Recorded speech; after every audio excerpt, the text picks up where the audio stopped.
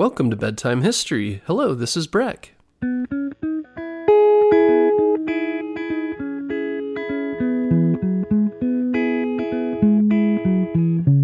Guess what, parents? Bedtime History is now available on Storybutton. Storybutton is the easiest way to listen to our show without using screen devices like your phone or a tablet. Storybutton is like a radio that's built for easy listening to your favorite kids' podcasts like ours. And the best part is there's no subscriptions or fees to access the content. This week, save $10 and get free shipping when you go to storybutton.com/bedtime history. That's storybutton.com/bedtime history. If you'd like to donate to Bedtime History, go to our website, bedtimehistorystories.com, to donate via Patreon. Donors also get access to our entire 140-episode catalog of shout-out-free, pitch-free episodes. No extra stuff, just the stories you enjoy.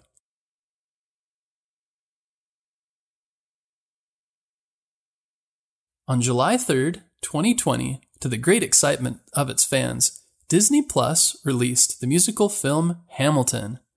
After its release, it became one of the most streamed films of the year.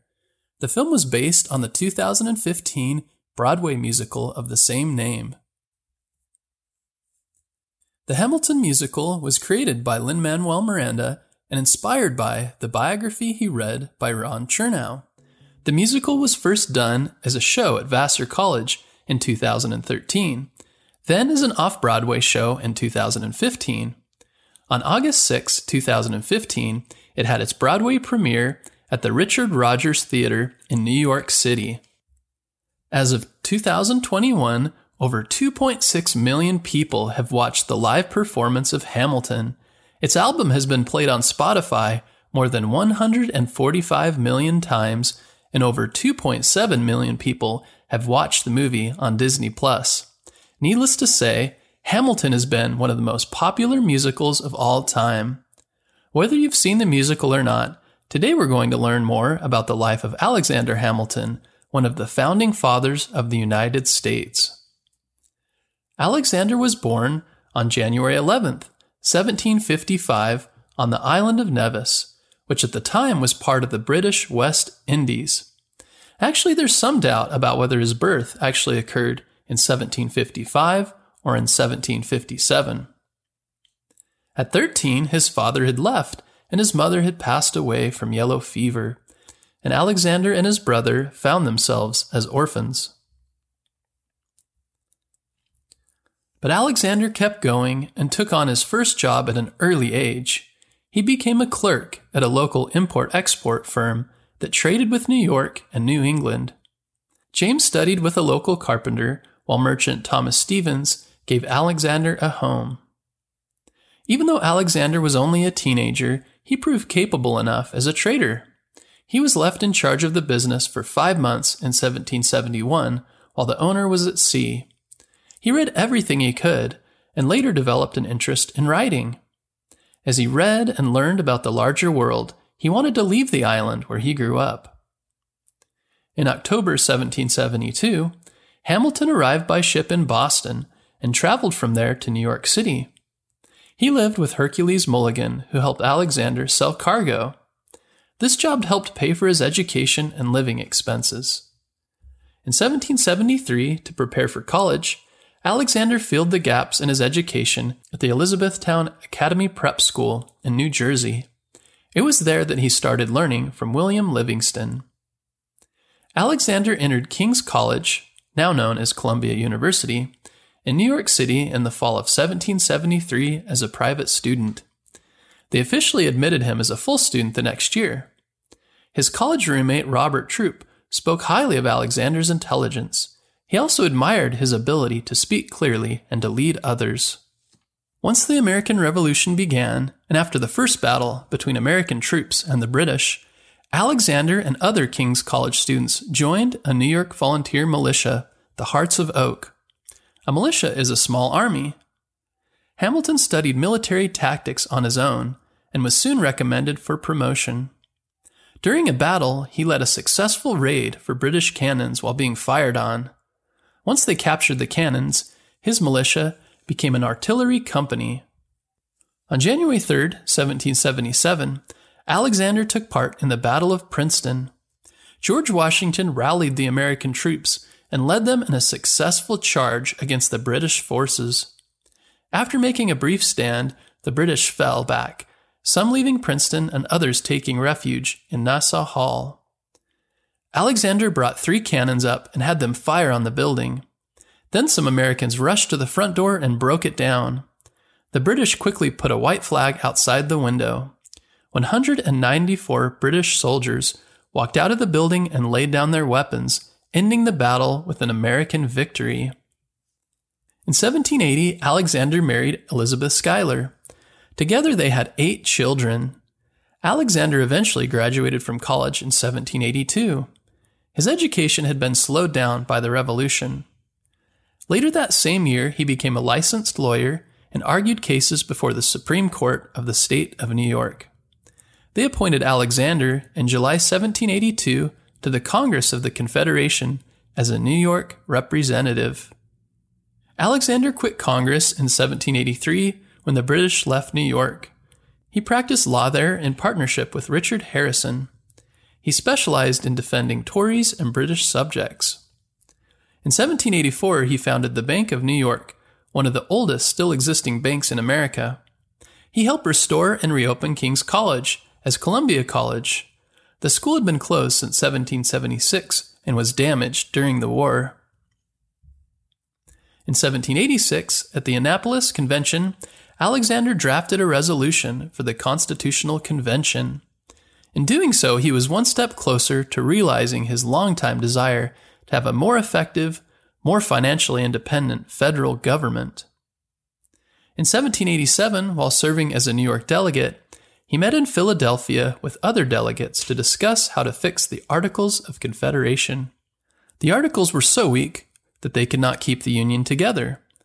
During the meeting, Hamilton argued that the country would need plenty of money if it wanted to have a strong central government that wouldn't fall apart. While Alexander didn't play a huge part in actually writing the Constitution, he's one of the many to thank for making it happen. He wrote 51 of 85 essays that became known as the Federalist Papers. It was these papers and Alexander's powerful voice supporting the Constitution that helped ensure that the Constitution was written in 1788. When George Washington was elected President of the United States in 1789, he appointed Alexander as the first Secretary of the Treasury. The nation was facing great foreign and domestic debt because of the expenses incurred during the American Revolution. Debt is when a country or individual owes someone else money. 2 years later, Alexander played a huge role in establishing the basis for the U.S. Mint. The mint is where coins are created for people to use. They created the mint in Philadelphia in 1792. The mint issued its first coins in 1795. There was a $10 gold eagle coin, a silver dollar, and fractional money ranging from 1/2 to 50 cents. Alexander stepped down from his position as Secretary of the Treasury in 1795, leaving behind a far more secure U.S. economy to back a strengthened federal government. Having a strong financial system, which included its own coins and enough money to spend, was very important to the success of the new nation. During the 1800 presidential elections, Thomas Jefferson and John Adams were running for president after George Washington stepped down. Presidents and vice presidents were voted for separately, and Aaron Burr intended to be Jefferson's vice president on the Democratic-Republican ticket, and actually tied Thomas Jefferson for the presidency. Alexander didn't love either candidate, but went with Thomas Jefferson, and this led to him beating Aaron Burr as the candidate for the party. As a result, Aaron Burr would be vice president. During his first term, Thomas Jefferson often left Aaron Burr out of the discussions on party decisions. When Thomas Jefferson ran for re-election in 1804, he removed Aaron Burr from his ticket. Aaron Burr then decided to run for governor of New York, but lost. Frustrated and feeling left out, Aaron Burr became very angry when he read in a newspaper that Hamilton had called him the most unfit and dangerous man of the community. Aaron Burr was convinced Alexander had ruined yet another election for him and demanded an explanation. When Alexander refused, Aaron Burr, even angrier, challenged him to a duel. Alexander accepted, though not happy about it. Alexander met Aaron Burr at the duel, which began at dawn on July 11th, 1804 in New Jersey. When both men drew their guns and shot, Alexander was severely wounded, and his bullet missed Aaron Burr. Alexander was brought back to New York City, where he died the next day on July 12, 1804. His grave is in the cemetery of Trinity Church in downtown Manhattan, New York City. His wife, Elizabeth, went on to survive him by 50 years and spent much of her time researching his life and writing about his legacy to share with others. She also founded an orphanage in memory of Alexander, who was an orphan himself.